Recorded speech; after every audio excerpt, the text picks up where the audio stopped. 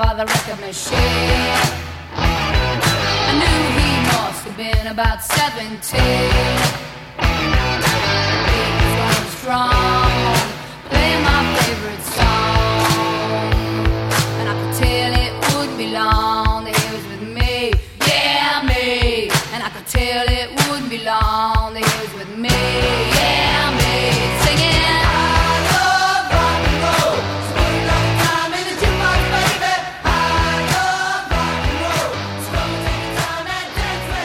North-South Connection Podcast Network. Here we are again for another episode of The Wrestler That Was. I'm Aaron, and here we go. First of all, thanks to all the listeners, thanks to all the comments, all the downloads. If you like what you hear here, please subscribe to the network. Leave us a review. Share, like if you like it, share. That'd be the best. And once again, thanks for continually reaching out. Makes it all worth it. So today, we are dealing with Trish Stratus. Now, for the longest time, I thought Trish Stratus was trash. And I'm going to make no apologies about struggling to say Trish Stratus for as long as this podcast goes on. Look, when we approached the first GWB Top 100 in 2017, I was like adamant that Trish didn't belong on the list. I argued that she exposed the business and, despite improving a ton, was never a great or even a good wrestler. And the question I kept coming back with her on was, where are the great matches? And what a snob I was. And as I was building my list this year for the Place to Be Nation stretch project, the greatest 100 wrestlers in WWF WWE history, I think it's safe to say she is very, very safely on. In fact, I don't think I can make my list without her. So what changed? I mean, yeah, she came back, had a couple of matches, but they didn't exactly light the world on fire. They were good. I think I changed. Because in the end, it didn't matter if Trish didn't deliver a cadre of 4-star matches. Instead, a lot like guys like Roddy Piper and Paul Orndorff, she delivered countless memorable moments. Her influence is almost certainly undervalued as well. And I'll be truthful, I'm going into this a little bit blind. As you know, in The Wrestler That Was, we are ranking wrestlers in 10 categories. Score between 1 and 10. That gives us a nice round score out of 100. And look, I'm going in blind. I'm excited to see if Trish can move up my list any further. So let's break it down. The first category is narrative. Did she tell a cohesive story during her complete run in the WWE? I guess she was always in WWE, eh? It was never... No, it was WWF for her at first. So yeah, in the WWF/WWE. So here we go. She joins the promotion in 2000, managing a literal representation of who and what the company viewed her as. And I don't mean that to be a slight. Look, Test and Albert, on their own, trash, right? Except for that Love Her or Leave Her match, and I don't think Albert ever did anything good. Only through the addition of Trish, though, could they become tits and ass, respectively. In fairness, I think that Albert was probably more suited for the tits role, where Test was more suited for the get the fuck off my TV role. Trish was instrumental, though, in the success of TNA. She stood, she looked annoyed, she walked with her hands on her hips. I can only imagine how ridiculous her walk was before Al Snow or someone else backstage was like, hey, dude, Trish, come here. Put your hands on your hips. Yeah. See, that's how sexy people walk, damn it. Hands on the hips, swaying side to side. That's how you sell sex. That's how you sell sexy.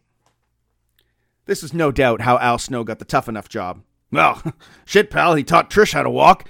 Maybe he can teach Maven how to be completely hairless. Then Trish gets entangled with a porn star before getting entangled with Lita. Little did she know that Lita and her would be linked at the hip for almost the remainder of Trish's WWF career. And then for whatever reason, she starts banging Vince McMahon. I think you're already seeing the problem. I'm saying a lot of, for whatever reason, this happened. So why is she banging Vince? Well, the only reason I could come up with to explain this is obviously an abuse of power.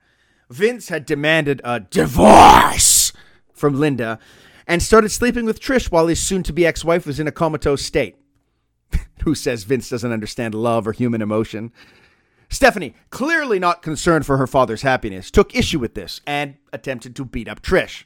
What a brat, right? Like, just let your dad be happy. Your mom's in a coma. It's not like she's putting out. Sadly, we as a society have yet to answer the difficult question of, when do you start banging someone else when your spouse is a vegetable? William Regal would get involved between the women, with Vince declaring that William would know exactly what to do when the situation was right. And look, there were many ups and downs, but Trish would end up getting cut by Regal before Stephanie poured slop all over her body. And look, imagine how difficult that slop was to find, because this is the one time in company history that there's not a hog farmer currently on the roster. Then Vince made her strip and bark like a dog. Yep. So complete and total humiliation led to Trish getting cheered. I guess humiliating your employees has that, effect on the crowd. Unless, of course, you're one of these fucking idiots who thinks Vince is a hero for even giving her the TV time to take her clothes off and act like a dog. Like, look at all, oh my God, look at all that opportunity he gave her. Look at all that opportunity. Look at all that entertainment we've been provided. It ain't ballet. Trish began to team with Lita now and even dated Jeff Hardy.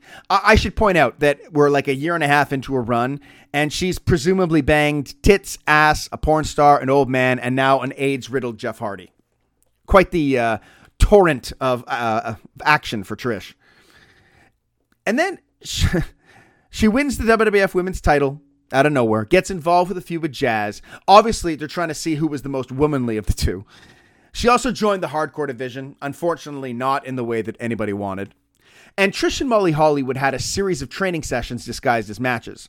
But really, from 2000 to 2002, every women's feud on TV was, you have the belt, and I have a match against you. Then repeat, reverse, so on and so forth. But then finally, an actual storyline takes place. Her and Victoria apparently were fitness models together in the past. Weird, because I was under the impression that Victoria was an employee of Charles Wright. Whatever. Victoria would attack her. So would Victoria's boyfriend, Steven Richards. Trish would once again turn to Jeff Hardy for moral support. And by moral support, I mean him massaging her until they both hated one another. Typical relationship. At WrestleMania 19, Trish regained the WWE Women's Championship, beating Victoria and Jazz in a three-way match. Then she lost to Jazz. Then she lost to Eric Bischoff. And as a result of the stipulation, had to spend the night with him. Then Linda McMahon waived that stipulation and then presumably took Eazy-E to Browntown herself. Trish would befriend and then be betrayed by Gail Kim. If I were Jerry Lawler in the 2000 Royal Rumble, I'd make a Pearl Harbor joke. But frankly, I'm Canadian and don't really know what Pearl Harbor is. Lita and her, meaning Trish, would start hanging. But unfortunately, it wasn't the old hanging and banging of Hulk Hogan and Brutus Beefcake. No, they were just friends and occasionally tag team partners. And Trish would find someone who was interested in her as more than just a coma side piece. In Chris Jericho. The two would have a blossoming romance until she realized Chris Jericho was the stupidest motherfucker on planet Earth and couldn't tell if there was a camera in the room when Jericho bet Christian $1 Canadian that he could bed Trish. Trish and Lita, pronouns, pal. Trish and Lita would challenge their would-be suitors to teach them, a lesson about how they treated women. And the only lesson taught was by Christian and Chris Jericho, as how much of a beating both Trish and Lita could take at the hands of two grown men. Along the way, though, something happened. Trish developed real feelings for Jericho, and Jericho developed real feelings for Trish. Because deep down we knew that despite what Jericho had done, Trish liked him. Jericho was truly changing his ways and, even rejecting his would-be wingman Christian. Now, Christian and Jericho would have a match at WrestleMania 20, which no doubt was leading to the reconciliation of Trish and Chris, and would have been happy. But, it's the WWE, so we can never have anything nice happen. Trish turns on Jericho and starts banging Christian. She chose Christian over Chris Jericho, which is the first time in the history of wrestling that anyone or anything has chosen Christian over Chris Jericho. Even Edge in 1998 was like, Sorry, we couldn't get Lionheart to be my brother. Come on in, Jay. And then Phil Rizzo jumped in and was like, oh, you know what, Adam, I understand. Imagine having this douchebag as your son. Anyway, Trish became even more attractive being a heel. And I guess she's now becoming some sort of a bully. It's manifesting itself as her just being a massive bitch to everyone in the division. But whatever, it worked. Stratus would regain the women's title and be forced to defend against Christy Hemme at WrestleMania 21. Whatever. But then she found out that Hemme was being trained by her old friend and former Christian lover, Lita. And it was on. Again, between Trish and Lita, because apparently the WWE women can't maintain a friendship. Lita would miscarry a child. Trish decided to mock her and interrupt her wedding with Demon Seed Kane. Truthfully, I'm unsure if it was Kane or his progeny who was the Demon Seed, because the phrase Demon Seed is spoken way too often on TV at this point. Kane would chase heel Trish around, and Kane is the face. Imagine, Trish isn't the heel. The Demon Seed is the heel. And Trish, because she's getting chased around, would eventually end up in the arms of the world's largest love machine, Viscera. From Chris Jericho to Viscera in under a year.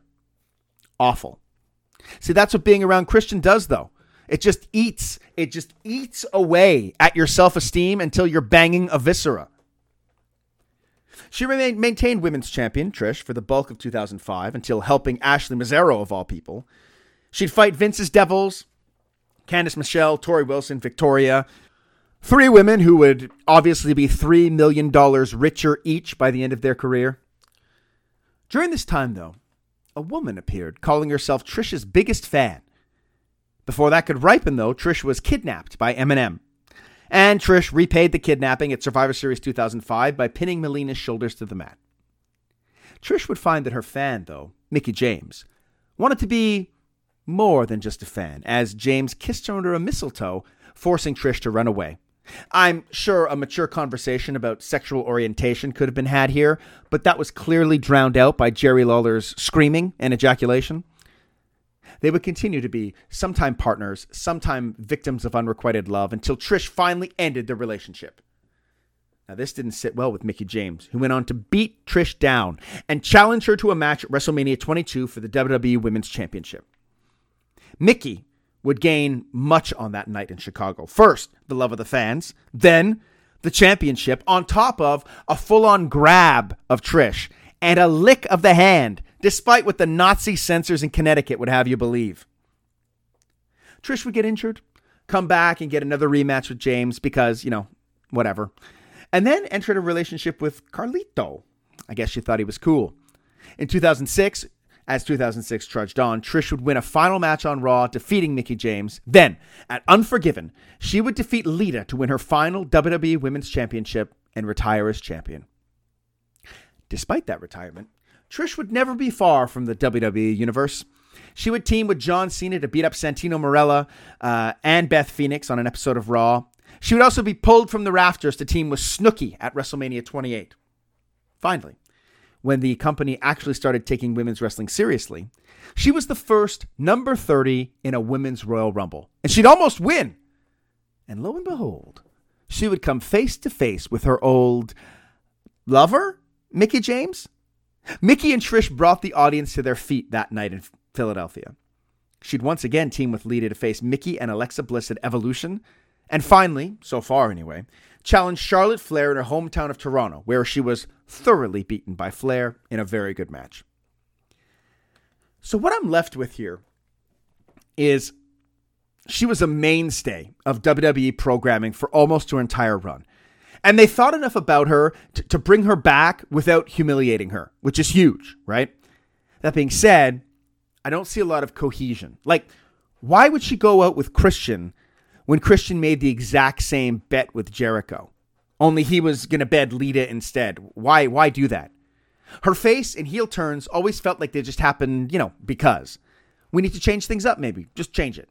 Nothing was really organic, save for her initial face turn after being humiliated by Vince. And I'm going to say this isn't really Trish's fault, because for the years that she's on top, I don't think they care about the women's division. It was who's the champion, who's the next challenger. And whoever that was programmed on TV with little to no reason besides wrestler A attacking wrestler B. This is the real problem with the whole company post-2000. It's true in the Intercontinental and US divisions too. You never see feuds or storylines. It's just, okay, who's challenging this month? But it's especially glaring in the women's division. Now, within her feuds, she acts in a consistent way, and this saves her from completely tanking this category. But as a collective narrative, so far, this is the weakest I've seen in the project. So let's go 3 out of 10 and leave it for that. And even as I was writing this paragraph, I'm thinking like, this is just a bunch of stuff that she did rather than a living, breathing character and someone who experiences things as part of a narrative. How does she rank, though, as a face? And I actually think this is surprisingly good, all things considered. Especially when the initial idea for a character was just a stone cold bitch, cold woman, whatever, you know? Trish was actually a really good, plucky babyface. And I'm sure part of this is due to her consistently being up against competitors, especially early in her career, with loads more experience than her. I'd wager that if the situation was similar today, Trish would not garner much sympathy from the fans. Instead, they'd be chanting, "You can't wrestle," at her, while grapplers like Jazz and Victoria were like online. They'd be like, "Why aren't they using Victoria? Why aren't they using Jazz?" Man, why didn't they use Jazz more? She was great. Trish was great, though, at fighting from underneath, though. Her offense for a babyface, at least in its most evolved form, as we'll talk about, is really superb. Her spots were designed to get a pop out of the audience, and they almost always worked. Plus, when she got the shit kicked out of her or was sexually humiliated, she was really good at selling the sympathy of that, right? She even pulled off making us believe that she wanted to bang Triple H in that backstage segment.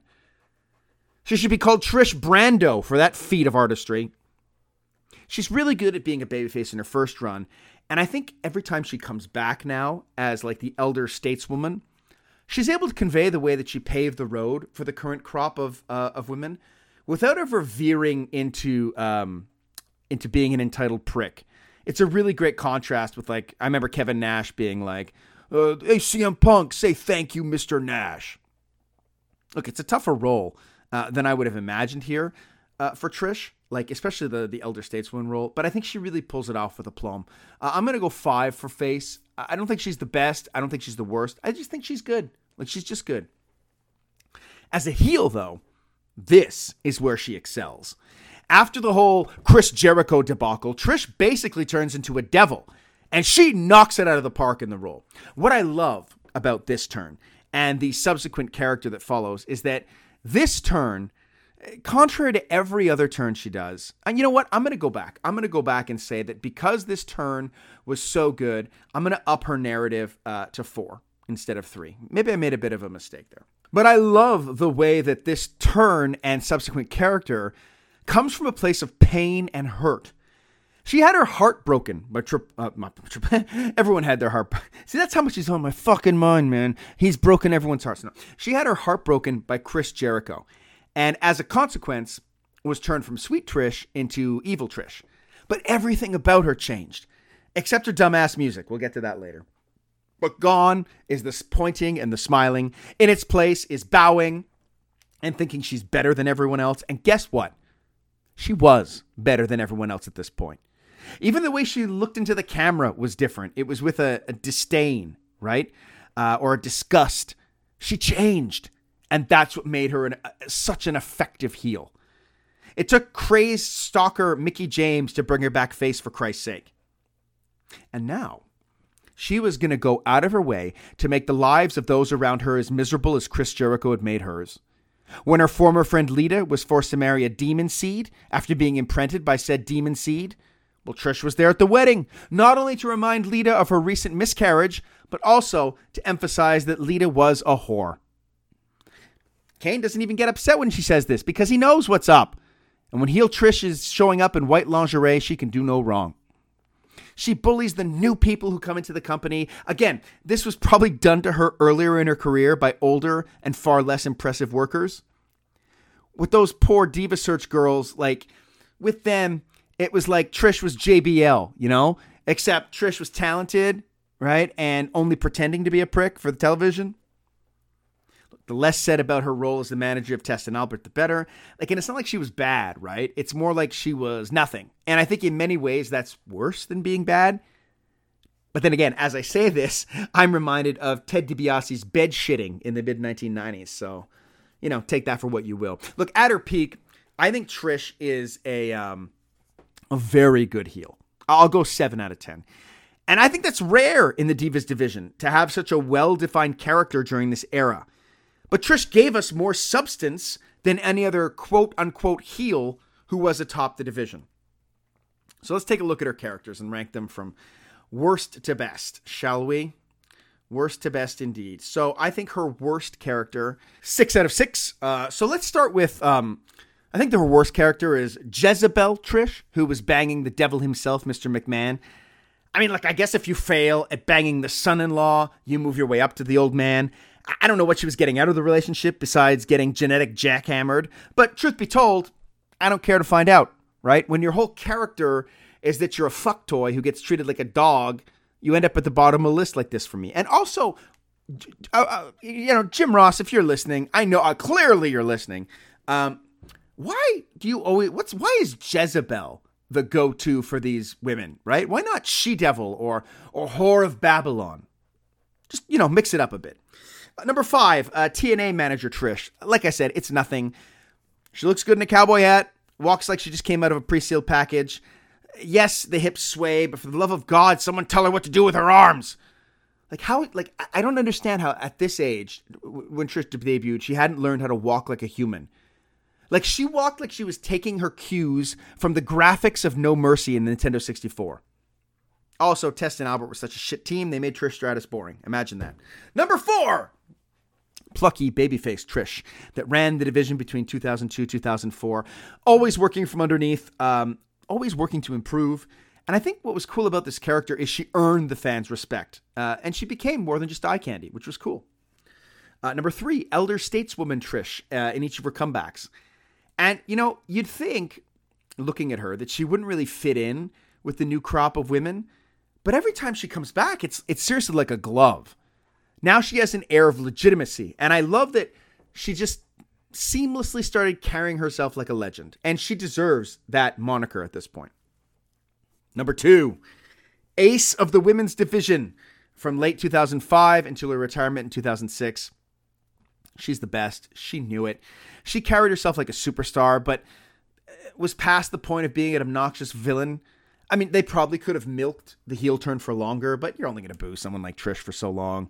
She knew she was the standard bearer and did a fantastic job presenting it to the audience. And I think her best character is, without a doubt, remember, character, heel Trish.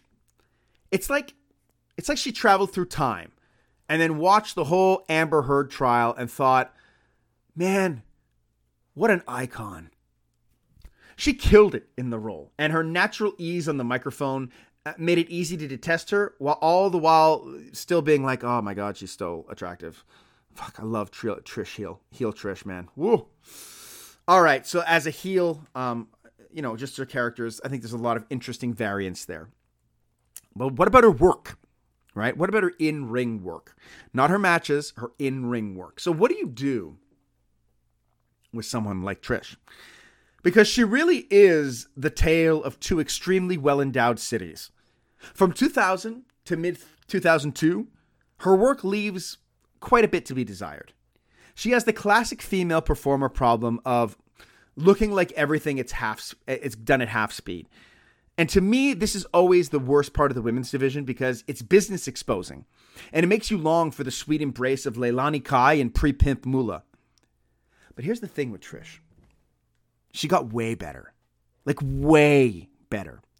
In fact, when I was watching her matches back for this project, and I really looked to criticize her and see if she's being carried by Mickie James or Lita or even former prostitute Victoria.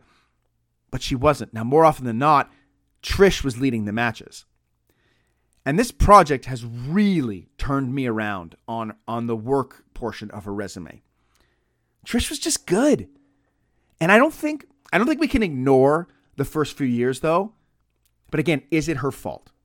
So she was clearly not ready to be pushed into the spotlight. But that's on the company. Quite frankly, they're lucky that Trish improved, because thrusting people on TV early due to their looks is a hallmark of the company for forever, right? At least. And I don't get it, because you're already a form of entertainment that people look down upon because it's fake. And wrestling, I think, has been forever unfairly maligned for that. Oh, it's fake. It's fake. People will accept that Game of Thrones is fake or that Sopranos is fake, but it's still a show that can be entertained by. But it's still fake. But for some reason, there's this mental block with wrestling. It's dumb. It drives me insane, right? But it exists. So why would you put people out there who are not ready and only shine a spotlight on the fact that it is fake? So when someone is out there missing punches and kicks, when they can't run the ropes properly, like people don't naturally bounce off ropes, but the audience buys it because the people who are best at it make it look like a natural reaction to being hurled into ropes. You bounce right back. But as soon as you can't do that properly, and when you do it slowly, well, then we see the mechanics, right? And once those mechanics are seen, we can transpose those mechanics into everyone else, and now the whole enterprise looks weaker. That's the problem with pushing people who aren't ready. It's one of the many, I'm sure. The other thing that was always baffling during Trish's early years was that with or without her, the women's division was going to be exactly the same as it was. It's one match per show, 5 to 8 minutes. And they had competent performers who could have done that, Trish, probably could have been used better as an on-screen character, manager, while she learned the subtleties that she would eventually go on to master. All that to say that for a long time, her offense looked really bad. I mean, elbows missed by miles. The Matrix move was super slow, convoluted. The handstand hurricanrana in the corner required way too many things to go right. It's like that 619 kick from Rey Mysterio. Like why is this the only time anybody falls into the ropes that way, right? It's kind of the same thing for this. Why are they just waiting for her to do this Matrix thing, right? It didn't make sense in the context of a real fight. But then those elbows start coming in a bit more snug. The Matrix duck gets quicker and smoother. And even that handstand hurricanrana happens in a way that it's quick, so it makes sense. I would say the 5 to 8 minute matches actually become a handicap for Trish around late 2003, 2004. Now that the time constraints, time constraints are holding her back because she's got it. Everything works, but she isn't given the proper time to have classic matches. It's the last thing I was thinking going to this project. I need Trish to have more time in the ring. It's fucking weird, man. But her selling is also top notch. She doesn't tend to forget something is hurt or immediately start jumping up and down on an injured leg after she's won. No. Those antics are reserved for all-time greats like John Cena. Instead, if she's hurt, she moves her entire body as though she's compensating for an injury. Like how a human would. Look, I can't stress enough how much this project has turned my opinion of Trish around, work-wise. Maybe it's because my expectations were low with her, but I was kind of blown away watching her matches back. Yes, the bad years are there, right? And I'm going to take them as parts of a whole. But I'm definitely going to give her a bit of a bump for her vast improvement, her innovative moves, her consistent selling. Trish became a good worker. Plain and simple. So I'm going 5 out of 10. We're way in the bad. I don't think she's the top. She's not Bret Hart, but she's really good. I would say if it wasn't for the bad, she's probably looking at a 6 or a 7, which is high, very high. All right, let's deal with her matches. So I basically take the scores of all of her matches I have, 5-star on a 5-star scale, average it out, and then multiply by 2 to give us a score out of 10. And Trish gets a 5 right on the dot, right?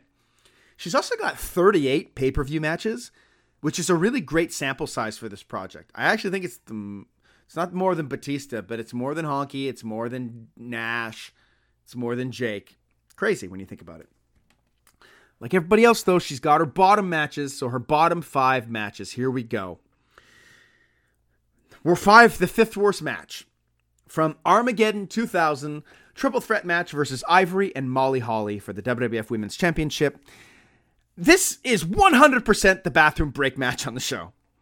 Molly comes out, she's nodding her way down to the ring. I don't know why she's nodding the way she does, but she does. It's not even to the beat of the music. Trish comes out to her guitar riff wearing a T and APA shirt. I think I need to go back over the narrative here because I don't remember that at all. Finally, Ivory comes out. She's the right to censor, so the sirens immediately piss everyone off. Trish in the ring is still baring her teeth like she's on some sort of a bikini shoot on a beach. Molly attacks Trish right away. Trish eats chops, and JR says that these chops are to the pectoralis area, wherever the fuck that is.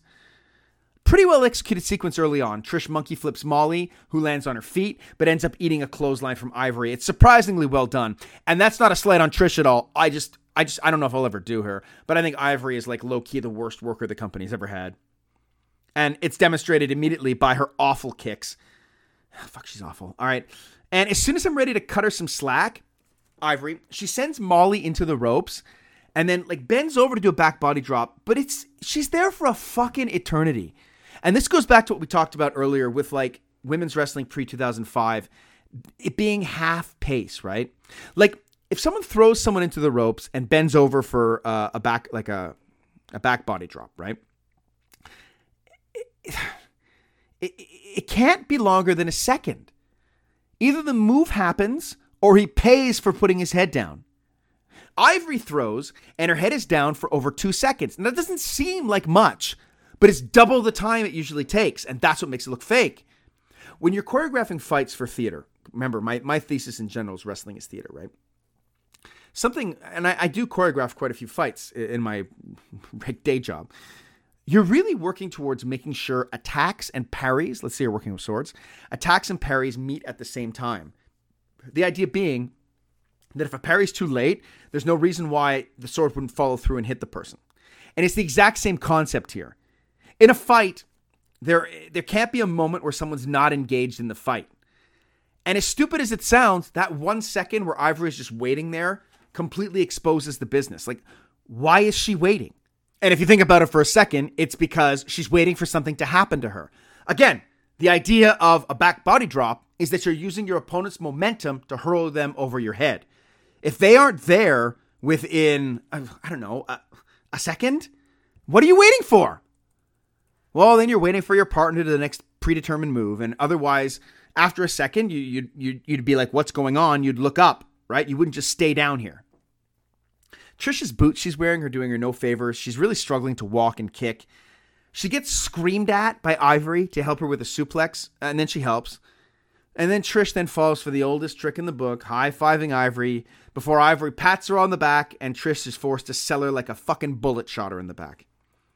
Ivory tries to pin Molly, but now Trish breaks that up. Then they have the stupidest pantomime argument I've ever seen. The kind I would shut down immediately if it was in a play. They're just gesturing to each other as they walk into position. They're not actually saying anything, but like they're too far for Molly to jump from the top rope, so they got to get over there somehow. It's awful. It's not how humans act. Trish then jumps up on Molly's shoulders, just gets powerbombed. Molly doesn't pin her, though. Instead, Ivory runs up and pins her for the win. Now, Ivory has never seen another person celebrate in her life, so her fucking behavior is weird. It's like that little girl from the meme where she takes her birthday cake and smashes it on the ground and like, put your fucking fists in the air. 1.75. It's awful.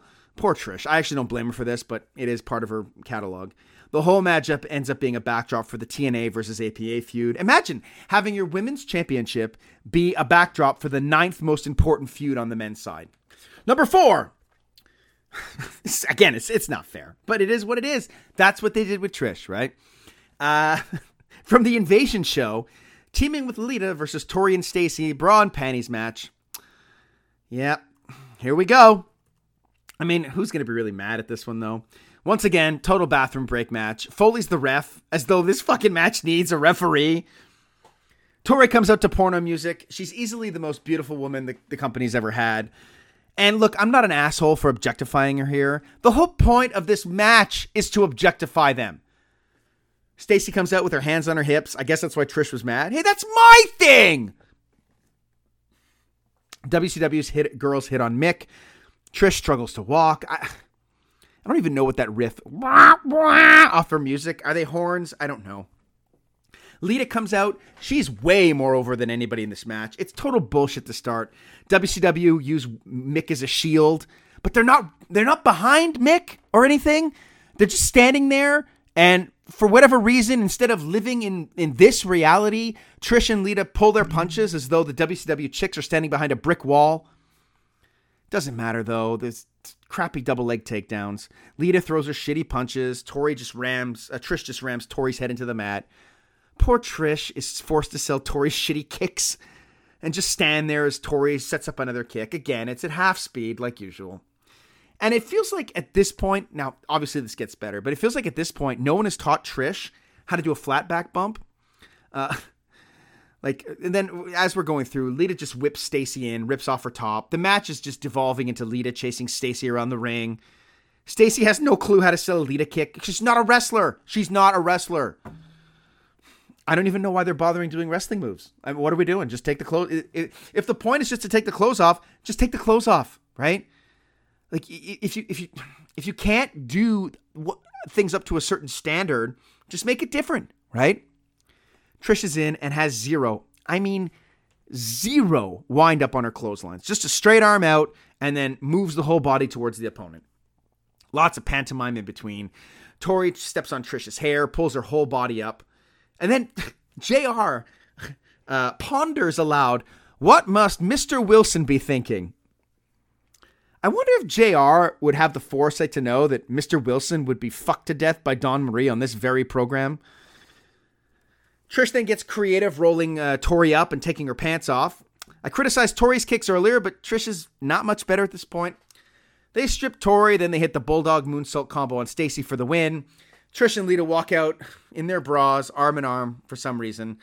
Look, send everybody home, right? Let's just take it all off, right? Tori and Stacy are in the ring, nearly naked. And before we can, we don't linger on that a second. We cut away to Stephanie McMahon acting backstage. Whatever. It's a shitty bra and panties match between four very attractive women. 1.5. Number 3. From WrestleMania 18 versus Jazz and Lita, triple threat WWF Women's title. These poor women, Trish, Lita, and Jazz, have to follow Hollywood Hogan against The Rock and are once again the bathroom break match before the main event. And at this point, I'd call Trish the bathroom queen, but that's clearly probably one of the women that Vince paid off. Jazz comes out first with the title. Shitty version of Lita's music. And they show the album. It's named after rape, right? Forcible entry. Why'd you name an album that? Boy, I bet Vince regrets that now. And then, well, fuck that. He regrets nothing. She doesn't know quite how to dance yet, Lita. At least not to the music. She must have been a disaster fronting a band. Trish comes out in her hometown, all decked out in Canadian colors. They did a figure of this gear recently, but it's really not a good reproduction. There's no glitter. There's no desecration of the maple leaf being directly over her anus. Nothing. Jazz and Lita start before Trish can get down there. Trish and Lita stomp Jazz down. Trish is fucking throwing chops. They miss by a mile. Trish and Lita working their usual half speed. But not Jazz. She's killing it at full speed. Jazz looks legit awesome here. It's just there's no one on her level here.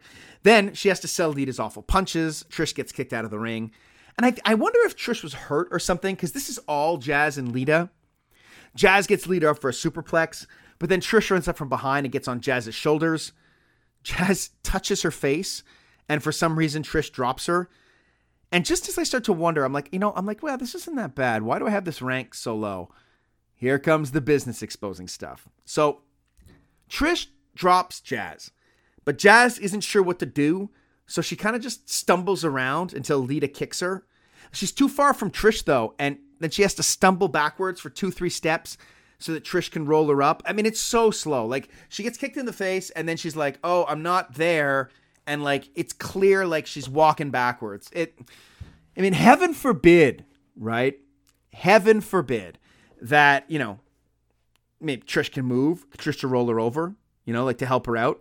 It would just help her out a bit, right? Lita hits a nice crossbody on Trish, but then Trish kind of rolls through. But it's not a smooth roll through the way Greg Valentine rolls through Ricky Steamboat at WrestleMania 4. No, they both kind of land like rocks and then remember, oh my God, Trish has to pin. So then they awkwardly kind of roll into position. I mean, it just feels like they're making their life harder. Like, the momentum probably really helps that move, but then it just makes it look more choreographed when it's not there. Then Jazz punches Trish. Lita hits a fucking super sloppy jawbreaker on Jazz before hitting a shitty clothesline. Trish hits Lita with the chick kick, and it hits a pretty decent bulldog, but then Jazz gently places her foot on Trish to break it up. Jazz splashes Lita for 2. Then Trish, presumably after reading my last paragraph and then traveling back through time, gives Jazz the biggest possible windup for a clothesline ever. Jazz dodges, hits a fisherman suplex for 2. Trish doesn't sell it, of course. Gets right back up, scorpion death drop on Jazz. Then a spot I hate in any Triple H match. Triple threat. Fucking Triple H, man. I hate it in Triple H matches too, but especially in triple threat matches. Man or woman, anyone. So for 4 minutes, everybody's been fighting everybody, right? And Trish is pinning Jazz. Lita pulls Trish off, and then Trish takes issue with this. Like, I hate this fucking spot. Like, what does Trish expect Lita to do in this situation? Just let her win? Oh, no, you're right. You should win instead of me. What could Trish possibly be arguing? Also, they're not saying anything as they argue. They're just standing there making faces and moving their arms. Jazz then tries to get involved but gets launched down. It's Lita's shitty punches against Trish's forearms that miss by a mile. And then they fuck up a back body drop. But they fuck it up in a way that looks great. Like Trish's body spins in the air before hitting the ground. What a happy accident. A happy accident that almost sent Trish to a happy hospital. Nah, who am I kidding? No hospital in Canada is happy. You go in there and it's a 6-hour visit. That's a goddamn miracle. Lita then grabs Trish for the twist of fate, does the Matt Hardy cry, but it's like the saddest Matt Hardy, like, it's like Matt, baby, please, just let me know if this feels good. Then she just drops Trish. Does the same to Jazz. This time the sound is even sadder. I'm dating Matt Hardy. Does she understand that the setup and the yell are not the move? Hits Jazz with the twist of fate, then slams Trish before her. She takes her top off, pops the crowd. Then she climbs up. As she's climbing up the ropes to hit her moonsault, Trish has been on top. Trish's arm has been on top of Jazz for at least a 6 count. I guess we're not counting that. Lita moonsaults into Trish's knees. Lets out another sympathy grunt for Matt Hardy. And Trish is just not selling it all here, but her chops look good at least. Another terrible spot as Lita completely botches a kick, but somewhat redeems herself by tossing Trish into the corner to counter a bulldog. Trish's knee then gets mangled and she falls out of the ring. And then Jazz hits a fisherman buster from the top to kill Lita dead and win the match. Great finish move-wise. Awful finish by not letting Trish win here. I mean, what would be the harm of giving the crowd a feel-good moment? They just watched their hero Hulk Hogan lose. They're about to sit through a Triple H match. I think with this one in general, if you take out all the clunkiness, the botches kind of add to the story, and this might have actually been good. But no one gave a fuck, and Lita and Trish are barely trained, so what do you want? It's just a series of things happening until one too many things happen and someone wins. What is this, fucking Ring of Honor? 1 star. Second worst match of all time. Vengeance 2001 versus Jackie for the WWF Women's title. I would never have told you in a million years that Jackie is still wrestling. Never mind wrestling for titles at this point. Now, at least Trish is over as a face here and is somewhat walking like a human. She's all decked out in white. Jackie's music is still the music from the Attitude Era. Zero reaction for poor Jackie when she comes out. Now here, we talked a bit about this earlier, but a word about how Trish is running the ropes in this match. She doesn't actually bounce off them in any way. Instead, she runs into them, stops, then runs into her opponent. This is what makes it look like it's at half speed. Jackie hits a backdrop that Trish clearly jumps into. Again, this feels like more like a dance than a match. The crowd just wants puppies. Jackie puts her heads down, eats 2 kicks. Now, if I was a betting man, all right, I would wager that the second of those kicks was supposed to be to her stomach, but Trish just kicked her in the face. I say this because Jackie then screams, shoves Trish down, shoves the ref away, then stumbles around for a few seconds. They're clearly lost. And then Jackie, despite just being kicked, kicks Trish down, slaps her hard way across the face twice. Why does no one hate Jackie for shit like this if they hate Shawn Michaels for stomping on Vader's head and yelling, right? Also, I'd be remiss if I didn't mention Jackie's leg sweep, which is like has such velocity to it that it makes Trish land directly on Jackie's back. I'm not sure how the logistics of that work, but it was something. They fuck up a roll up out of the corner, another shitty rope bounce, another contrived backdrop. Jackie with more stiff kicks, including a wicked fucking drop kick to the back of the head. Then they just bump into each other coming out of the corner. Trish backslides her for the win. They shake. Trish is 100% recovered and smiling. You know, this was better than I remember. Still 3/4 of a star in the match. And poor Trish's worst WWE match. WrestleMania 21 versus Christy Hemme for the WWE Women's title. And as I looked for this, you know, on the WWE Network, you see all the little bookmarks. I had to stop and watch the Hulk Hogan return to save Eugene. So fucking great. It's insane the frenzy he whips the crowd into. Anyway, Christy Hemme, probably my most favorite diva of all time. More so than even Francine. But I can't condone anything that's about to happen in the ring. Christy is skipping and smiling. The worst music I've ever heard. JR is already making, Christy's not really good on wrestling excuses. Trish, though, comes out. This is at the peak of her heel run. Looking like a complete superstar. Very little reaction for her, which I didn't like. Great heel work, though, from Trish as she mocks Lita's injury. Lita, who is standing with Hemme.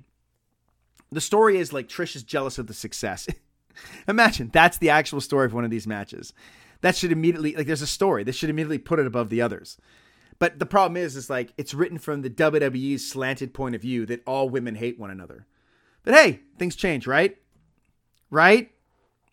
Trish then starts the match by laying down and telling Christy to come cover her. Trish's gear here is so great. It's pants with tight shirt and suspenders. Hemme can't even stand in the ring right. She slips and falls on a lockup. Any and all points given to this match are from Trish's heel work. She licks her hands in between the chops. Great. Then mocks Christy's skipping and enthusiasm.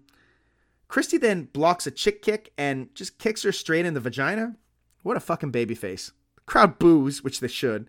Christy's just a poor disaster here. And there's one moment where they literally, and Trish's experience by this point, this is how fucked up Christy is. They literally have no idea what to do, so they just pull at each other. Now, I want to say this is all Christy's fault, but then they do a spot where Hemme is in the corner and Trish charges. Hemme jumps way too early. Trish is still 5-6 feet away and not moving fast, but Trish still acts as though Hemme got away at the last second, eats the corner. Just adapt. Trish doesn't sell it, though. Instead, she hits almost a spear, according to JR. Trish does some bullshit on the outside with Lita. When she gets back in, she turns her back on Christy for a fucking eternity so that Christy can roll her up for a close 2. Then, Christy starts giving the worst kicks I've ever seen in my life to the back of Trish's legs. Trish sells them like she's been fucking backed into the corner of the screen by Ryu and Ken. The match then falls apart with Christy in control. Her punches are awful. Her head smashes are terrible.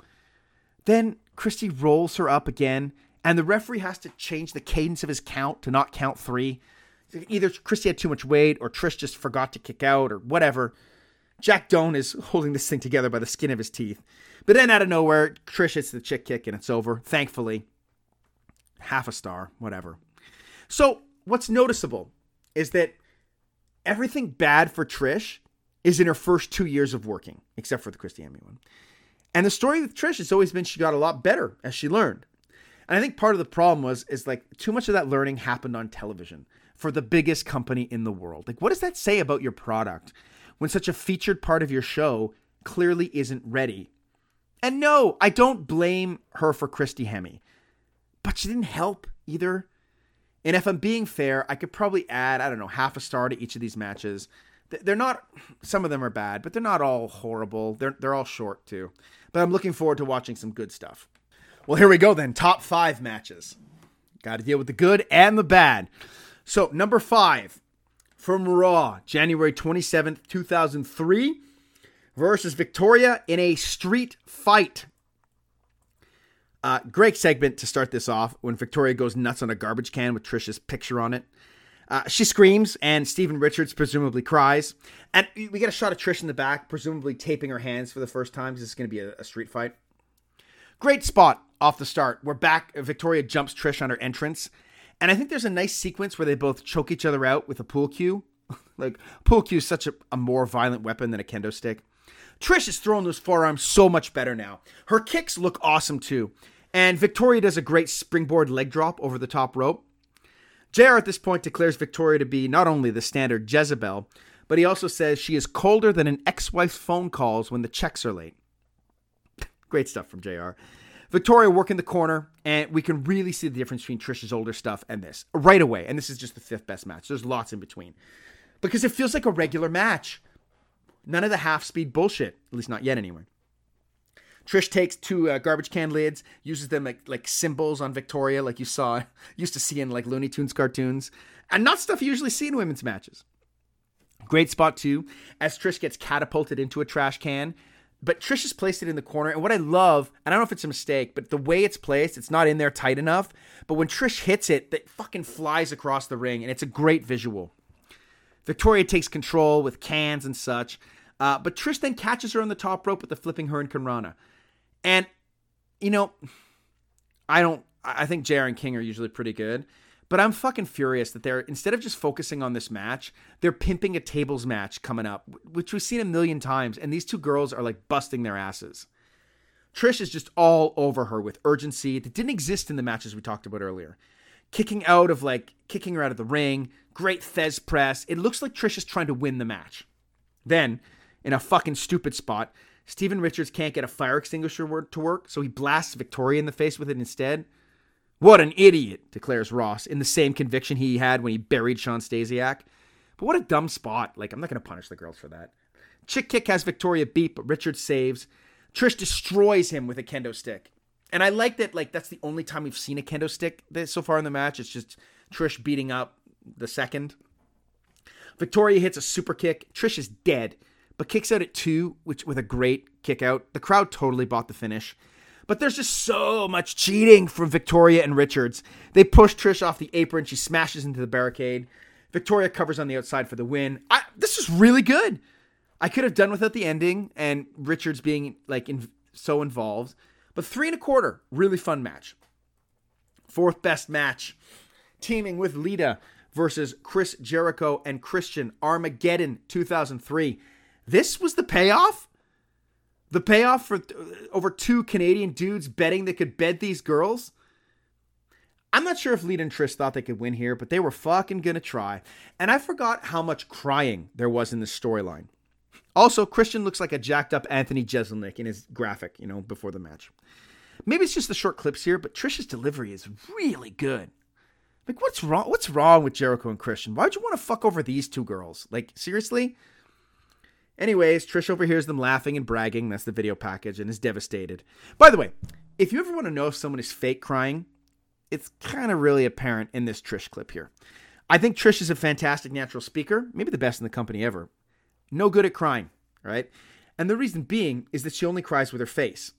If you watch someone cry in real life, if you frighten someone or stalk them from outside their window, you'll see that people cry with their whole bodies. This happens because when you have a heightened sense of emotion, like crying, your breath becomes extremely heavy. It's the same thing actually when you're really angry. If you want to be mad, remember everything starts with your breath, right? The breath being short and heavy manifests will not only manifest tears flowing from your eyes and your face contorting into a mess, but it'll activate your shoulders and your upper body as well. Most times you'll also have an erection. I really do love, though, that Jericho, when they come to the ring, is really conflicted about all this. He's developed real feelings. It's good and nuanced. Anyway, Eric Bischoff declares this the battle of the sexes. Jericho, despite being conflicted, still does all his intro bullshit anyway, which, Lita's confident that she can win, which is dumb. And look, contrast with Jericho. Trish comes out, she's all business. I love it. She's selling the circumstances of the match way better than him. At least from the very first time we see her on the show, right? She's all in. She's also much more of a natural talker than Jericho, something I didn't expect to discover in this project. But she looks determined. And Jericho's trying to reason with her in the ring, but Trish keeps attacking him with tremendous ferocity. Then Jericho has to put her across his knee and spanks her. That is not a spot that ages well. Christian tags himself in and violently shoves Trish down in the corner. I like the contrast. Christian is the real asshole of the team. Christian also does a great job stooging for Lita. Jericho punches Lita in the back of the head to massive boos. I mean, what do you want him to do? They take turns body slamming Lita, but in general, like what I like about this, because men against women get kind of iffy, right? But they're not really doing too much that crosses any major uncomfortable lines. Like it's mostly wrestling moves with no punches. And as I typed that, Christian fucking ripped Lita's top off, so fuck that, right? She then kicks him in the nuts, rightly. And Christian clearly told Trish before the match to just elbow him in the face because she is just hammering him. Even the way Trish is hitting the ropes has changed. I mean, I criticized her earlier, but it's fixed now. Like, she's really trying to destroy her opponent, and it looks great. Christian has Trish beat, but pulls her up. It almost costs him, though, as Trish nearly sneaks out a win. But then Christian hits, like, a huge clothesline on Trish, and she's dead, dead, dead. Jericho tries to help her up, but Christian rolls her up and wins the match. Christian, of course, acts like he's won the world title. Jericho's upset. I wouldn't say this is a classic or anything, but I think neither woman looked out of place against really two all-time greats. It told a fine story, logical payoff to the feud, and I quite enjoyed this apart from the one or two kind of cringy things. I'm going to go 3.5. Third best match. Monday Night Raw, December 6, 2004, in the main event. Trish defending against Lita. We started with Trish stretching backstage, and she tells off two douches who stop to stare at her. Awesome delivery. And then she calls Lita the walking kiss of death. Trish is just so natural. Lita then kisses her and throws her to the ground, and, no follow-up Lita. Man, imagine how much greater this segment would have been like if it had been like a live sex celebration, right? Trish comes out with a face mask. I love how her heel mannerisms are completely different. I honestly don't remember who wins this match, but they announced Lita as being from Carolina, and I'm like, that's where they are. And I'm like, oh, she's going to lose. Intense lockup. They lead both to the outside. I like that these two have been fighting for so long. They know the moves. Like, Lita is able to avoid the Matrix dodge and almost wins the title there. Lita then almost dies doing a tope suicida to the outside. I don't know what went wrong, but she landed, like, on her clavicle, and her whole body just compressed. Like, I can't believe she's not injured. Like, it was like the biggest crunch I'd ever seen. Awesome heel work as Trish removes the mask and like ends up blasting Lita with it.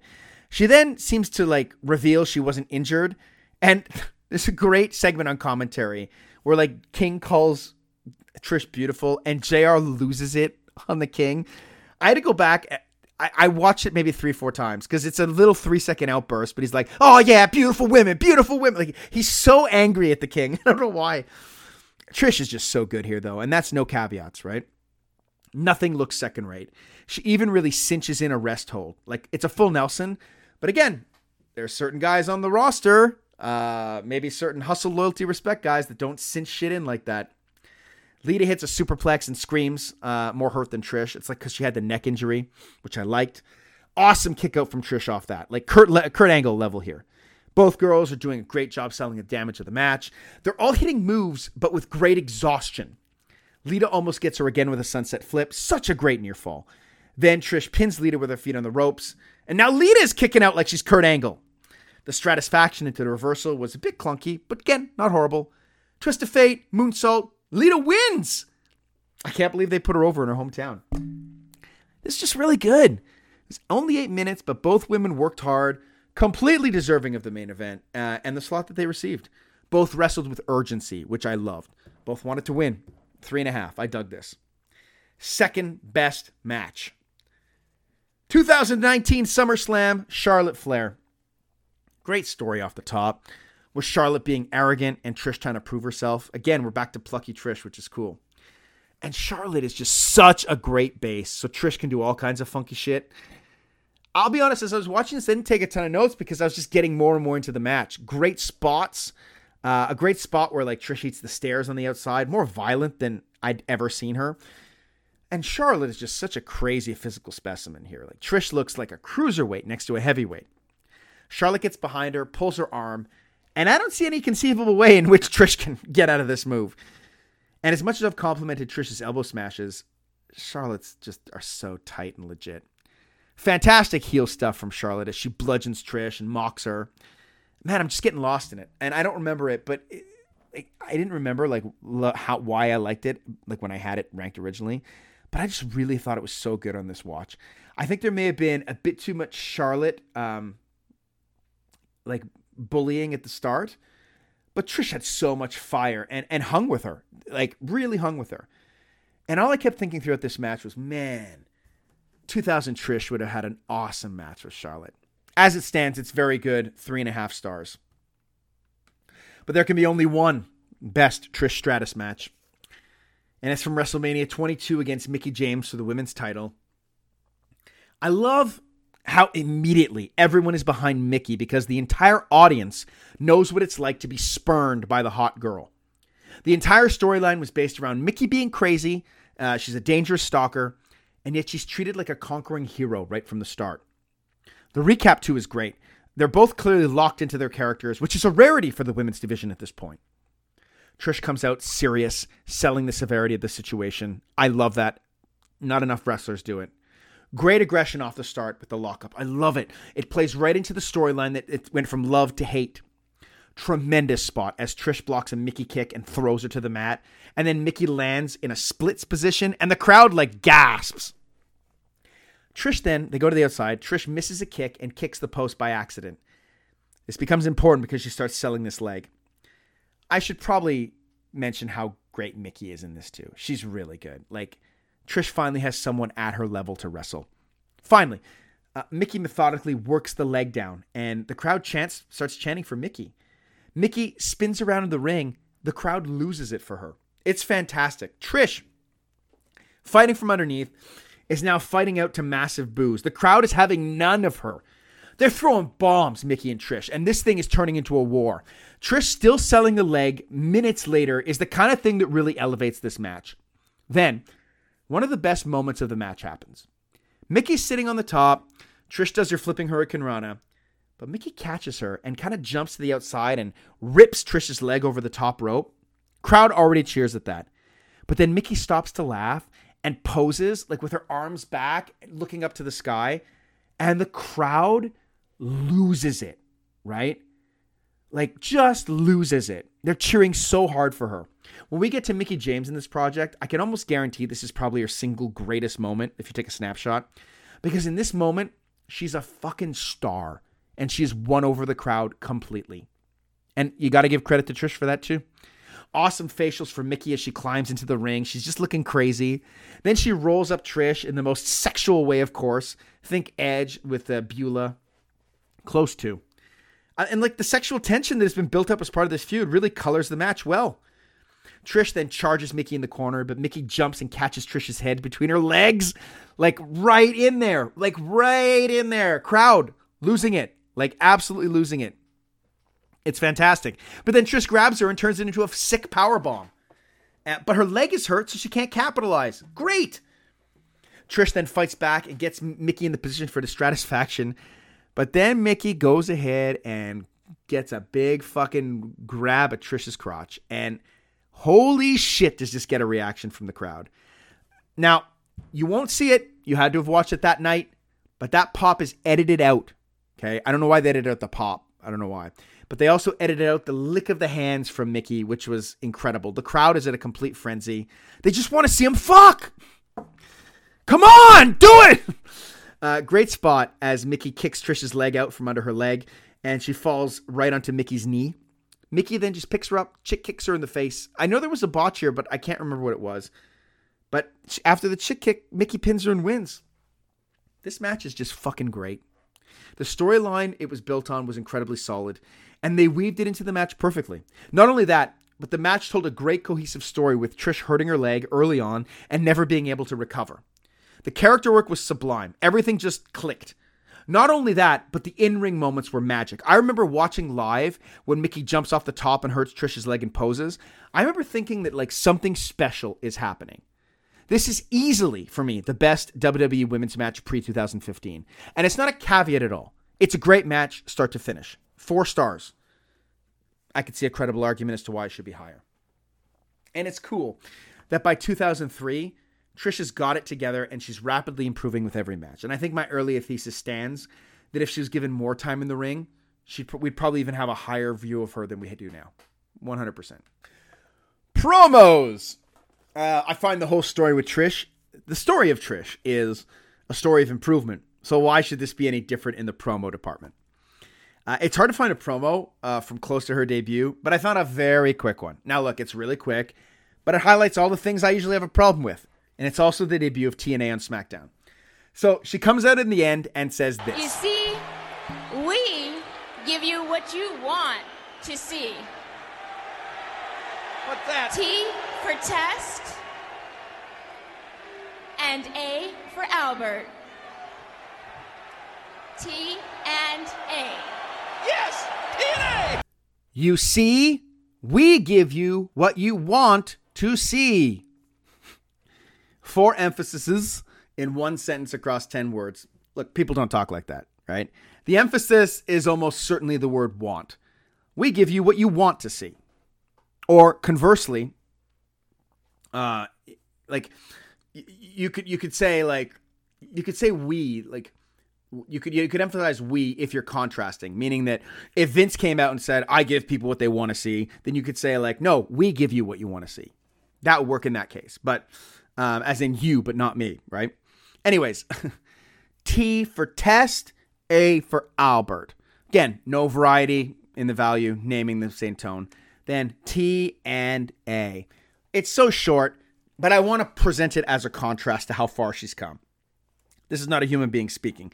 She had clearly no idea what to do with the limited dialogue they had given her. I include this because every other promo I found is really fucking good, including this one.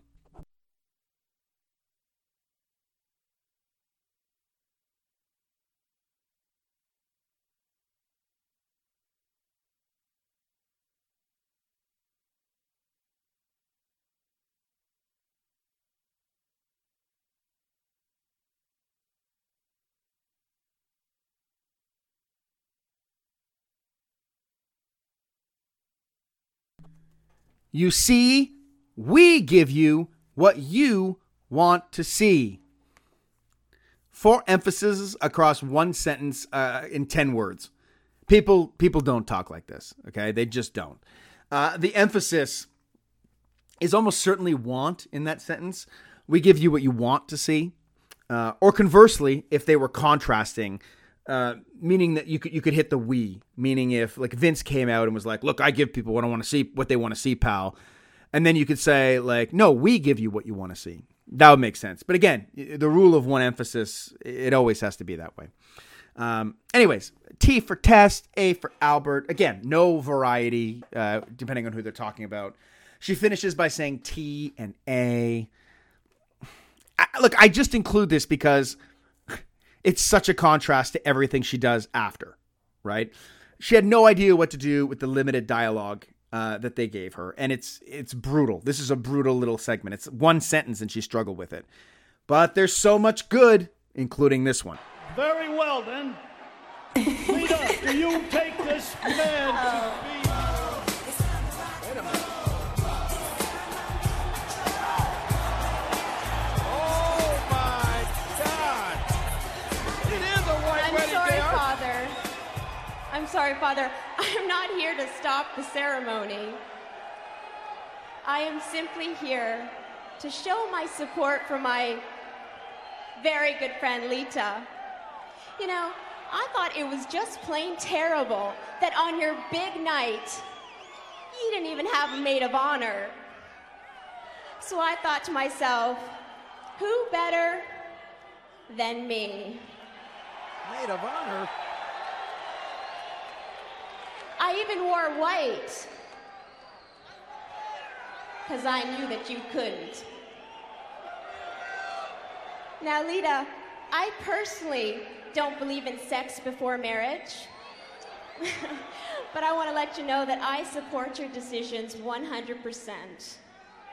Now, honey, I know that you're nervous and confused about having to marry Kane. But I just want to let you know that everything is going to be just fine. All you have to do is open your heart, just like you opened your legs.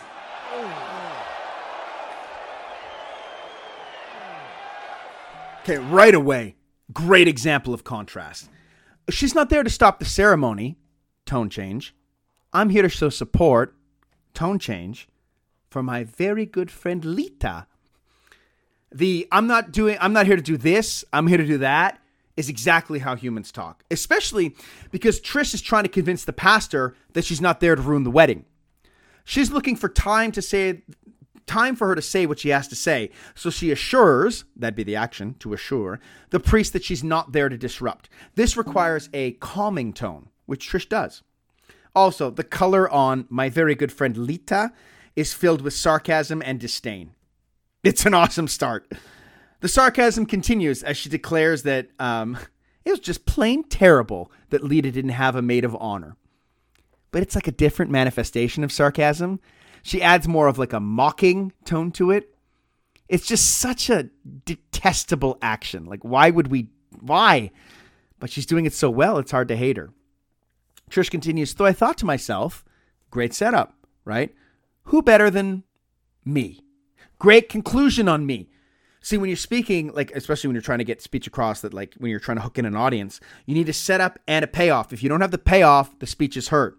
Like if I were to say, I'm coming over and I'm going to kill you, one tone, that's less threatening than like if I change tones. Look, I'm coming over and I'm going to kill you. It's set up, payoff. It works really well. That's what Trish does well here. She does so much well here. It's on the presentation of maid of honor. It should be me. Brings it back. It's great. The declaration of her even wearing white is fantastic, as is the little wink. As she's like, I know you couldn't wear white on your wedding. Wink. She's just so natural when she starts to talk too about not having sex before marriage and supporting Lita's decisions. She even pauses before she says that you're going to marry Kane. You can tell she's disgusted, but she fakes out a nice tone for Kane, and this pleases him. Like, it's such a nice touch. Again, though, dripping in sarcasm when she says, everything's just going to be fine. And then catch the rate of delivery on the last shot at Lita. She changes, and it's great. All you have to do is open your heart. Then she slows down, just like you opened your legs. The slowdown is brilliant because it forces the audience to listen, but it also builds anticipation and shows you what is being said is important. Then they fight. Kane had to get Lita off her. Look, this is such a brilliant piece of heel business. The interruption, the visuals, and Trish's fantastic performance. I'm going to say something crazy here. I think that besides Vince McMahon, Trish Stratus might be the best natural speaker the company has ever had. Now, she's not usually in a position to cut long promos, but because she's so natural, she's actually the best suited to cut those promos. I listened to a ton of promos to figure out like which one to pick, and they're all good. There's a great promo when she's in Toronto, lambasting Americans for not respecting her. Idiots. It's great. There's great stuff when she's shitting on Christy Hemme. Even her post-2018 stuff is great. She just speaks and acts like a real person. And she makes you care. And you want to see her get her ass kicked or kick somebody's ass. As a promo, she's awesome. I don't know if she's talking people into buildings, but she's talking like a person. Even Diesel at his best promo, the one we looked at last episode, it's nowhere near as natural as Trish. Like it's just not. You can always tell he's someone who's reciting verbiage, whether it be lines or whether it be just stuff he's making up. Trish feels like she's speaking with purpose. I always tell actors there's a big difference between talking and speaking and hearing and listening. One is active, one is passive. Talking is passive. Speaking, as in to convince someone of something, is active. And the same goes for hearing and listening. But I think this is a home run here. I'm going to go 8 out of 10 for the promos with Trish. And really, that's the best of everyone we've done so far, except Jake, who finished with 10 out of 10. So I think there's something here. I think Trish is a really special promo. Next is importance. And I feel I've been pretty positive with Trish so far. In fact, the categories that I thought would kind of tank her a bit have really buoyed her up. And historical importance seems to be one that most would say she scored high on. And at the onset of this, I had her scoring quite well. But then I thought about it some more. And I suppose the argument is that Trish is the trailblazer for what the women's division is today. And I'm just not that sure that statement holds weight. See, I've long pushed back against the argument that China was a sort of trailblazer in the company. And I like China. But the proof is in the pudding. We didn't see a swath of large, muscular women. We saw Asia in WCW, but we didn't get like Antarctica or Australia or Europe, later. More that they just didn't have muscular women populating the WWE in the wake of China's departure. And if we had, then we could say, yeah, you know what? China inspired the next crop of women and eventually forced the hand of the company to change. Trish became, in my eyes, I say this without reservation, the best female worker the company had to that point. When she leaves, though, they don't really continue in that vein with the women's division. It's like the lesson is not learned. And within a few years, we're back to the Bellas and Layla and Kelly anchoring the division. And I mean, it seems like, and I know Trish is a weird anomaly at this, but it seems like the division is anchored upon looks as opposed to skill. That might have been what they were going for with Trish too. It's just Trish got good, right? Now, in Trish's immediate departure, you can see they sort of try focusing around Mickey and Melina, but it's just not the same. And I think for a little while, Trish sadly kind of gets lost to history. So you'll hear an awful lot of female wrestlers citing Lita as their influence rather than Trish. And maybe my opinion of Lita will change when I go back and do a deep dive into her. But I think this kind of works as a metaphor for society as a whole.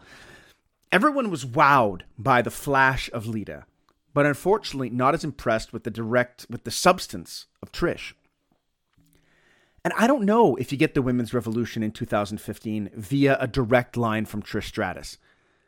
Perhaps I'm wrong, but I think the mothers of that revolution are Paige and AJ Lee, which probably makes the grandmothers Natty and Beth Phoenix. Now, there's probably a case to be made that Natty was inspired by Trish to some degree. I think she's even said it in some interviews. But it's not really apparent in her style of working at all. Anyways, I don't want this to come off as a slight to Trish here. I'm really formulating my thoughts about her. I think she's still influential. I mean, there's probably an argument to be made that if she doesn't improve, it's possible the WWE abandons the whole concept of a women's division and we never go back to it. Also, I keep coming to the realization that she becomes a worker on par with the men, which is really rare until recently, and that's got to count for something. Now, throughout this project as well, I always try to see if someone has come at the right place at the right time. And Trish Stratus, like in every category so far, is a yes and a no. So I think she needed to be in the era she existed in to improve the way she did. I mean, if you drop her in 1994 against Alundra Blaze, like Medusa probably fights her to hurt her and she's one and done. If you drop her today at her humble beginnings, she probably doesn't make it out of NXT. Then again, maybe if she comes through the NXT system, she gets to the roster prepared and is good from the start. All that to say that her appearing in 2000, when the women's division is kind of at a low point, opens the opportunity for her to step in and grow. So from that perspective, it's good she arrived when she did. But, and it's a big but, I can't help but lament the fact that we didn't have prime Trish in the ring during the women's boom between 2015 and 2019. I mean, sure, we got Trish versus Charlotte, and Trish did really well.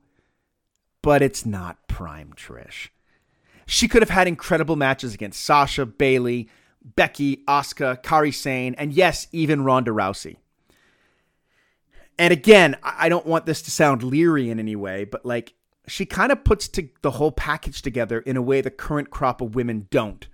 Not to say that these women aren't beautiful, because they are, and that's not the point. But Trish is like your classic bombshell, right? And I say this not to drool all over her like some kind of a fucking cartoon wolf. But I think the WWE being what it is today, a woman as competent as Trish could have had massive crossover appeal. Plus, like we talked about, she's really good in the promo department. She's a really solid actor too.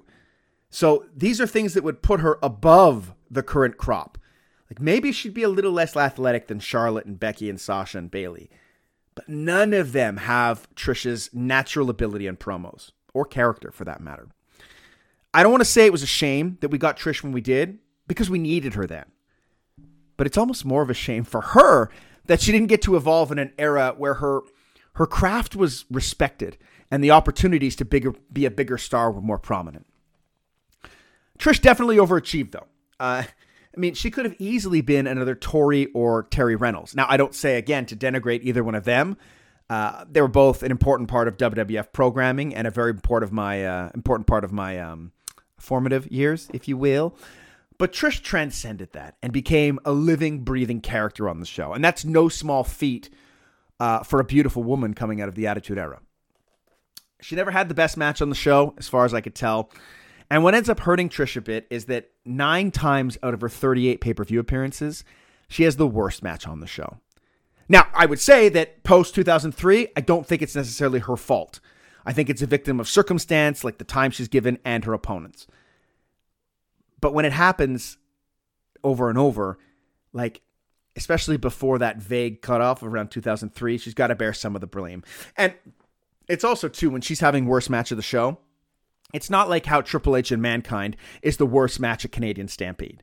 Like, some of them are like legit stinkers. See? A nice thing about Triple H. But all in all, I think she scores really well for importance.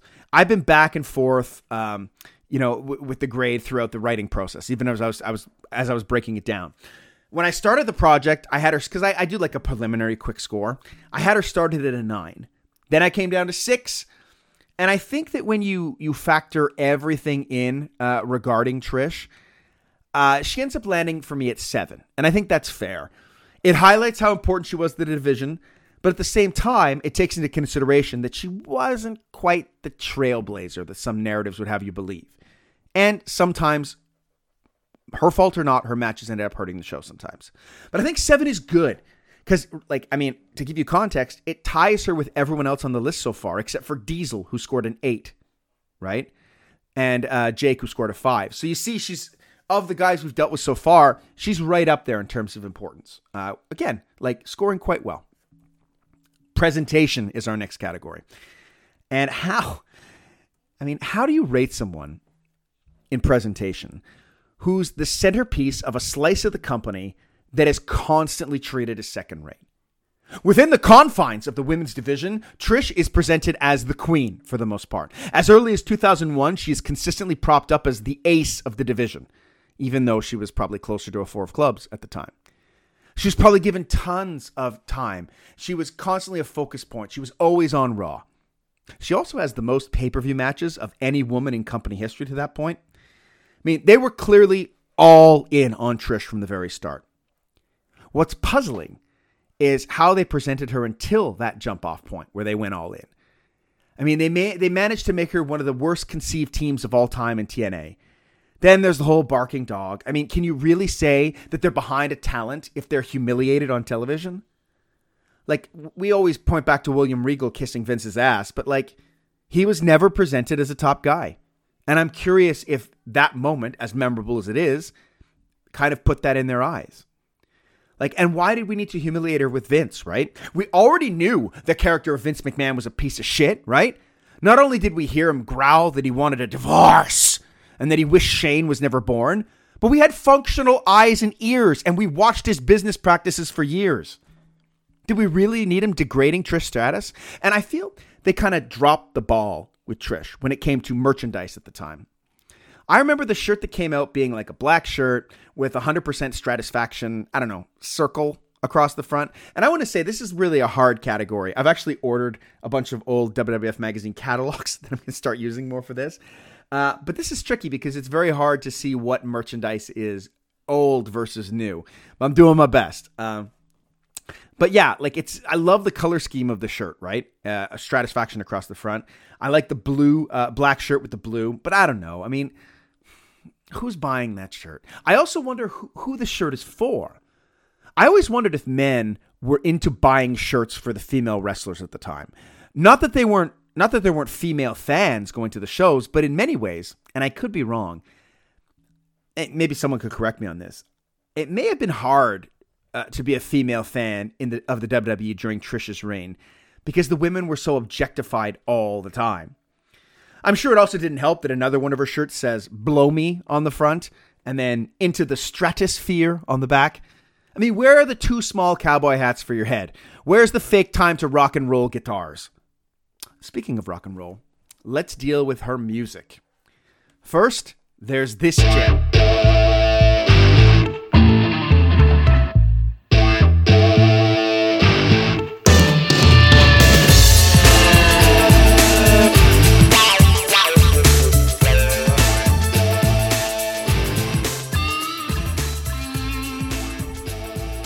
Where is that guitar being played from? I mean, it sounds like the amp is being played through a steel drum from the local dump, right? Like, I'm sure it's a filter, but what's that filter called, right? Like, I don't get it at all. I'm not a musician, so here we are. This is my ignorance showing. I feel the whole thing is like the height of a generic song. Besides Jim Johnson going apeshit with his tambourine. And what's with the weird guitar solo halfway through? How self-indulgent do these musicians have to be on these recordings?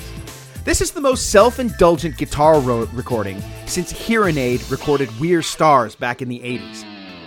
And I've never heard such a contrast between the complexity of the instruments. I mean, the guitar player's going fucking nuts. There must be no skin left on his fingers, right?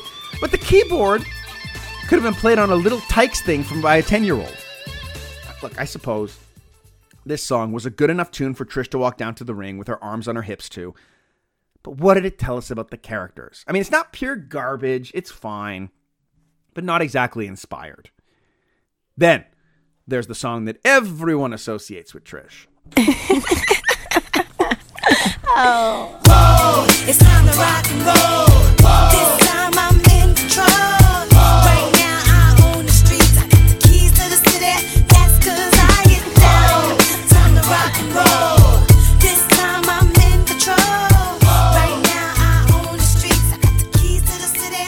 That's 'cause I get down. Sometimes I wonder how I made it this far. With all these people hating on me. Cute little giggle off the start. But here's what perturbed me. How does Trish Stratus in any way represent rock and roll? Also, why are we talking about rocking and rolling during a smooth R&B song? I can't imagine Twisted Sister screaming about hip-hop or needing to produce smooth jazz. We gotta have jazz! Is our next album? Like, what's the next album? Religious fundamentalism? If you're a rocker, you sing about rock. If you're an R&B singer, you don't sing about country music. Like, the only country music that ever sang about another form of music was the West Texas Rednecks. And we all love them, but they're one in a million.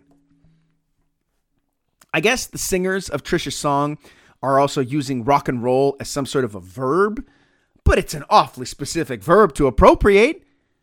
It's like me saying, I'm going to go weld some pipe, but really I'm going to go play basketball. I don't know. I just never liked this song. It feels like the same Stephanie McMahon sung shit we ever had from every woman from 2004 to 2010. And could they not get anybody else to sing the song? Why are we not mad at Stephanie for appropriating another thing? Like the beat, also the beat isn't good. Rock and roll, boom, boom. Like, listen to the beat, right? Why are they turning the bass down for the women? I guess she used the song enough. It's synonymous with her. I don't know. Like, Lita's song is way better. You know, for example, Beth Phoenix's song is great. Candice Michelle's is weird. The Bellas is even, yeah, it's fine, you know. But it's iconic. This is an iconic because it's associated with her, but I think it's maybe the weakest song of the bunch. All right, she had championship reigns, and I usually rank the title reigns, and I'm going to try, but it's hard considering, like, how little focus was put on the championship during Trish's reign. You know, it's difficult, right? They certainly thought enough of her, though, to give her the belt on 7 occasions. So the worst one, I think, is her first reign, when she wins the vacant title from the Six-Pack Challenge at the 2001 Survivor Series. This has the disastrous defense against Jacqueline, the eventual destruction by Jazz. I guess she was just emotionally devastated from the McMahon breakup. 6th, I think her final win slots in nicely here. She gets to win the title from that Jezebel, Lita, on the night she retires from the company. Honestly, a nice farewell and a far cry from the humiliations of the past. 5, 1 month, nothing reign from WrestleMania 19 to Backlash 2003. It just felt like, hey, we need something to happen at WrestleMania with the women. We'll make Trish win the belt, kind of thing. 4, another nothing reign. She won the title in a hardcore 6-person match in May of 2002 on Raw. Lost it a month later to Molly Holly, King of the Ring. Third best, later in 2002, she wins the title Unforgiven. Another nothing reign, but at least it culminates with the hardcore match against Victoria at the Survivor Series, which I like. Her second best, I like heel Trish in full form. Bad Blood 2004, which is an awful show, where she wins the title from Victoria in a fatal 4-way. And she gets a decent reign. It lasts till December, where her and Lita main event Raw. So you also get the wedding interruption in here. So I think it's a fun little run. But I guess her best one honestly has to be when she takes the title back from Lita at New Year's Revolution 2005. She holds it for over a year. I think this is peak Trish. She's fantastic here and just a great character on the show. She also had many looks over the years with her gear. Hundreds, I suppose. I'm going to try to break it down into some phases. And no, I'm not going to be some sort of pig and rank all the goddamn lingerie shoots, all right? So number 7, bra and panties Trish. No, I'm just kidding. There's only a 5. Number 5, one-piece bodysuit that WrestleMania 19. And I'd say this is probably her most generic look. It's basically short shorts with a tank top that covers the bulk of her upper body. I don't know. She's wearing like a kind of silver shiny shit at WrestleMania 19. It doesn't exactly scream superstar. Number 4, let's go with what I call classic Trish. I think you know this one. Short shorts, tank top on top, but they're 2 different pieces of clothing, often 2 different colors. It's the WrestleMania 18 look, the one from Toronto where she had the Canadian colors all over her. To me, this is the first thing I think of when I think Trish. The cowboy hat, the weird-ass long robe with no sleeves. You know, that combo. Number 3, heel Trish pants, crop top, and suspenders combination. WrestleMania 21. I think she's wearing a fedora also. I just think like she looks like a total douche here. I mean, why have the suspenders? But they all fit into like this incredible heel character. And it made her look really big time next to poor Christy Hemme, who was in the most generic gear you could imagine. Number 2, her final night in the company, in the first time, at Unforgiven 2006. She's got really cool long tights with laces going down the sides with like a sports bikini thing on top. It's all white. I guess if Batista's taught me things, I really like the all white attire. But this felt like an evolved version of the female wrestler here. It looked legit, and it reminded me of like Michelle McCool later. There's something athletic about the look. But number 1 look, I dig the whole persona and branding of her sporadic return since 2018. I love the use of the initials T and S in the vein of Twisted Sister. I think that's really inspired. Like there's a shirt I would buy. Her ring gear also fits really well in the current era. It's functional for wrestling as opposed to just looking good. And don't get me wrong, it does look good, but it's adapted to the era, which I think is really cool. And I know there's a million different looks in here, but to suffice it to say, these seemed like the major eras. And I'm going to be totally transparent. I found this was a weird segment to do for the women because I didn't want to come off like I'm ogling Trish, you know? If this is your first podcast, please keep in mind that like this is a segment in every one. Like I've done it for the men, I've done it for everyone. Trish had a few figures too come out in the Jax era, but for whatever reason, they just couldn't get the face scan right. They did various gear and such, but if you can tell the difference between her face and Molly Holly's on a figure, then mister, you're a better man than I. The weirdest figure Jax did for her was when they were trying to recreate the LJN feel in their classic Superstars line. They made Trish, so there's 1 per line, so you know they thought a lot of her. And you know what, at first, I was going to say, wow, this really looks like a blow-up doll. But now I kind of look at it more clearly, like I took a really good look at it, and I think it's actually a really cool cartoon version of her. Yeah, it's not bad. I kind of wish I had it now. Mattel, though, since the early 2010s, much better, albeit very sporadic with releasing Trish Stratus figures. The first one was way back in Elite 24. If you're not a figure collector, just know they're closing in on Elite 100 now. So 24 is from good 10 years ago, right?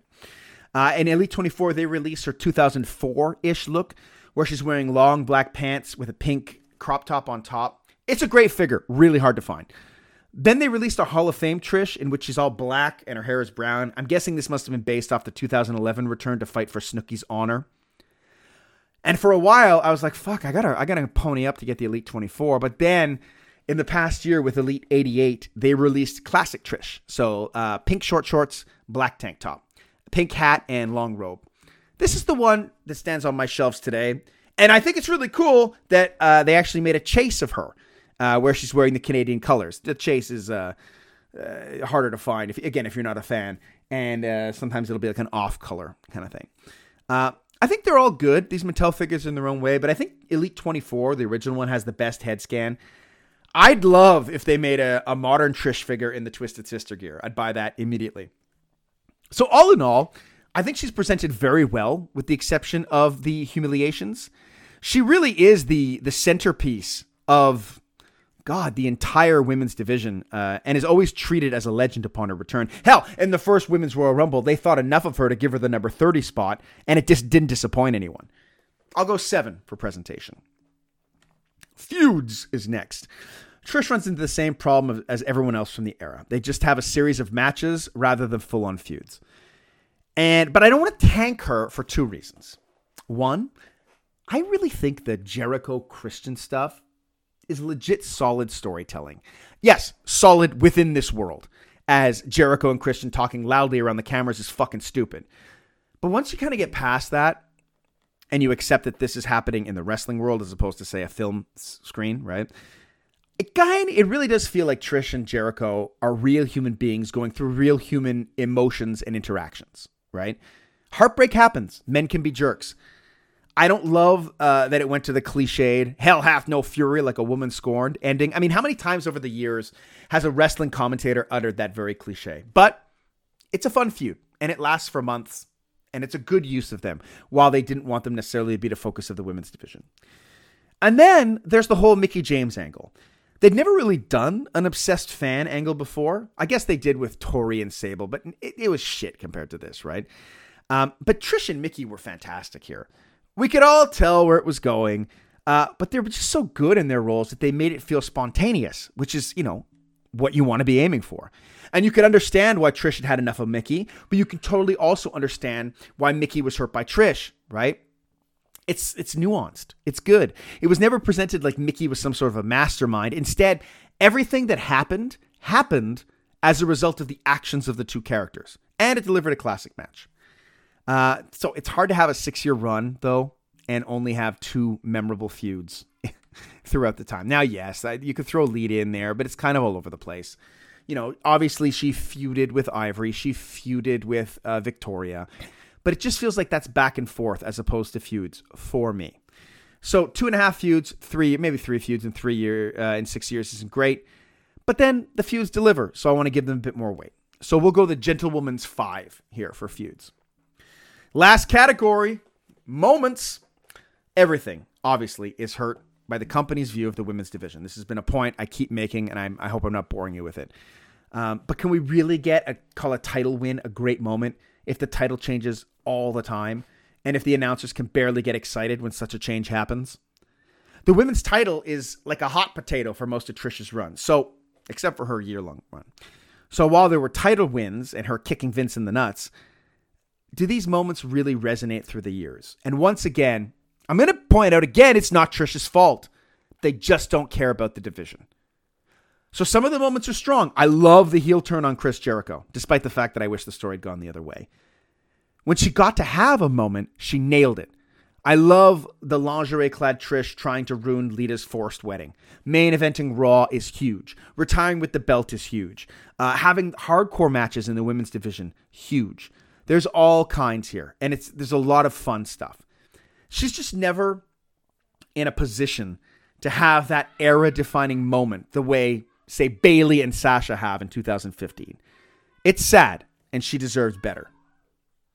I find her best and worst angles are really tied into the single best and worst moments, so let's treat them all as one and the same. A single worst moment for Trish, look, obviously it's barking like a dog, obviously.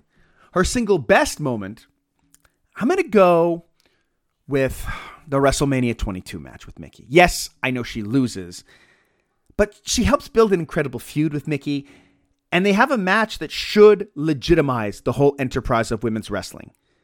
And it's based off the hard work of Trish. The results are superb. So all in all moments, I'm going to go 6. I wish she had more. I wish they put more focus, but that's where we are. So let's get this out of the way right away. Trish finishes with a final score of 58. That places her 5 out of 6 people we've dealt with so far. 2 points ahead of the Honky Tonk Man, 3 points behind Diesel. Now, this seems like, oh my God, she's near the bottom, but can we give some context here? So far, I'll admit, I haven't dealt with the top of the top. There's no Hogan, there's no Austin, there's no Cena, although Cena's still wrestling probably, so he won't touch him for a while. But you get what I mean.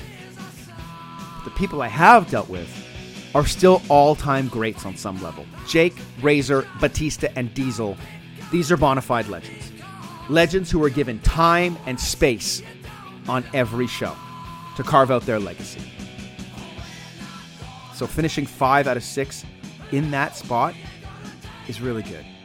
And as much as I haven't dealt with anybody who's the top of the top, you haven't seen Al Snow on this thing yet either. He's going to fall much lower, you know? So I think we're going to see Trish is going to end up middle, if not coming out the top of the middle of the pack. So the Trish bashing, I guess it was just me, but I'm not going to take it anymore. Look, of all the people I have covered on this podcast so far, Trish is the most surprising to me. I'd like to feel that since 2017, my views have changed, like a little bit in terms of what I look for. Like my top 100 wrestlers list is completely different than it was in 2017. But I didn't expect to come out and respect her as much as I have. Yes, there is bad, but fuck damn it, everybody's got bad. There's probably also an argument to be made that no one in company history has done as much with such little time, and such a lack of company effort to highlight them the best way they could. Stacey O'Loughlin was, and I hope still is, a Place to Be Nation member. And she was someone in 2017 that trumpeted Trish Stratus in 2017. Stacey, I doubt you're listening, but I was wrong about Trish. She didn't continue to expose the business. Instead, she became a legit great worker. Her matches for me went from being bathroom breaks to being must-watch. Her character wasn't a nuisance. She was an important cog in the wheel. I was wrong. And I am so happy to have been wrong. Trish was a trailblazer in many ways, but beyond any of her many accomplishments, we have to sit in awe of her ability to improve and make herself better. Just think of all the men and women who were given opportunities and coasted. Did Tori Wilson get better? Did the great Khali? What about a guy like The Miz, right? And I say this not to shit on them, but just to contrast them with Trish. She was always going to get TV time. Look, she's smoking hot and could string words together. But that wasn't enough for her. She wanted to be a better wrestler and a better wrestling character, and she fucking did it. She made the whole division worth watching, and should really be held up more as a bastion of what the company attitude should be. You should always strive to be the absolute best you can. You should never rest on your laurels. That's how art is created. That's how good art becomes great art. Like I mentioned off the top, I think for sure I argued at the top that Trish was trash. And now more than anything, man, I'm thinking if she'd only been given more time and space, she would have had an even more incredible career. Perhaps if I had looked a little bit closer, I would have seen the great performer that she was. After this project, I just want more Trish. I want that person who challenged herself. I want the incredible professional wrestler she became. Next time on The Wrestler That Was, we deal with someone who was absolutely... Fuck, if I say that, that gives it away. All right, we're going to the 80s and deal with a dude that if I say a certain adjective, you're going to know who he is. See you then. Now isolated with Trish. And Trish able to land on her feet And Trish, the satisfaction on the pelvic. And Trish has done it. Trish Stratus has won this match. The winner of this bout and the new World Wrestling Federation Women's Champion, Trish Stratus.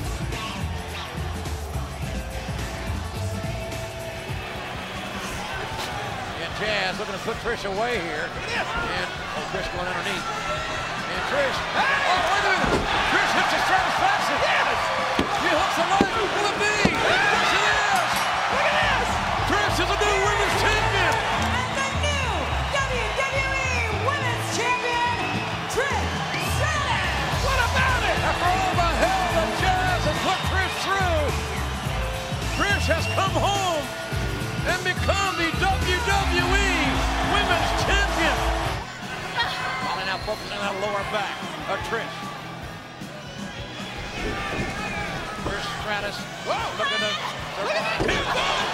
The bulldog. Counter. Will this be the hook of the leg? She did it. We got a new champion, JR. Trish The winner Stratus. of this bout and new Women's Champion, Trish Stratus. For the third time, Trish Stratus has become the women's champion. Here comes Victoria right back. That may have cost Trish. Oh no. Victoria trying to set Trish up for that widow's peak. Trish counters, but downstairs goes the champion. Victoria's resourceful. Hard shot. What a hard shot. Will it be enough? Yes, it is. Yes. The winner of this bout and new Women's Champion, Trish Stratus. They're taking advantage out of it right there. The DDT. Wait a minute. Wait, hey. Oh, Trish just pinned Lita. You know what that means? Here's your winner and the new Women's Champion, Trish Stratus. Victoria loses. How in the world did Trish do that? Look at Victoria. She can't believe it. She was completely out of the picture. Doesn't even know what happened.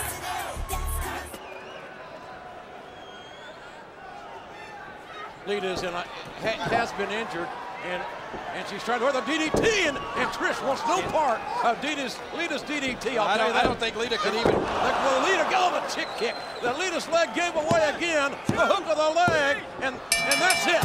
The chick kick, and Here Trish is your regains the winner title. and the new WWE Women's Champion, Trish Stratus. And that twist of fate. Satisfaction, no. They ran up. Counter. No. Trish had a getting predicament what Trish doing here. Oh, wait a minute. Wait a minute, JR, look at this. You gotta be, wait a minute here. Wait a minute. Sharpshooter. Sharpshooter. The crowd's on their feet. The crowd's going crazy. The sharpshooter. Trish has got the sharpshooter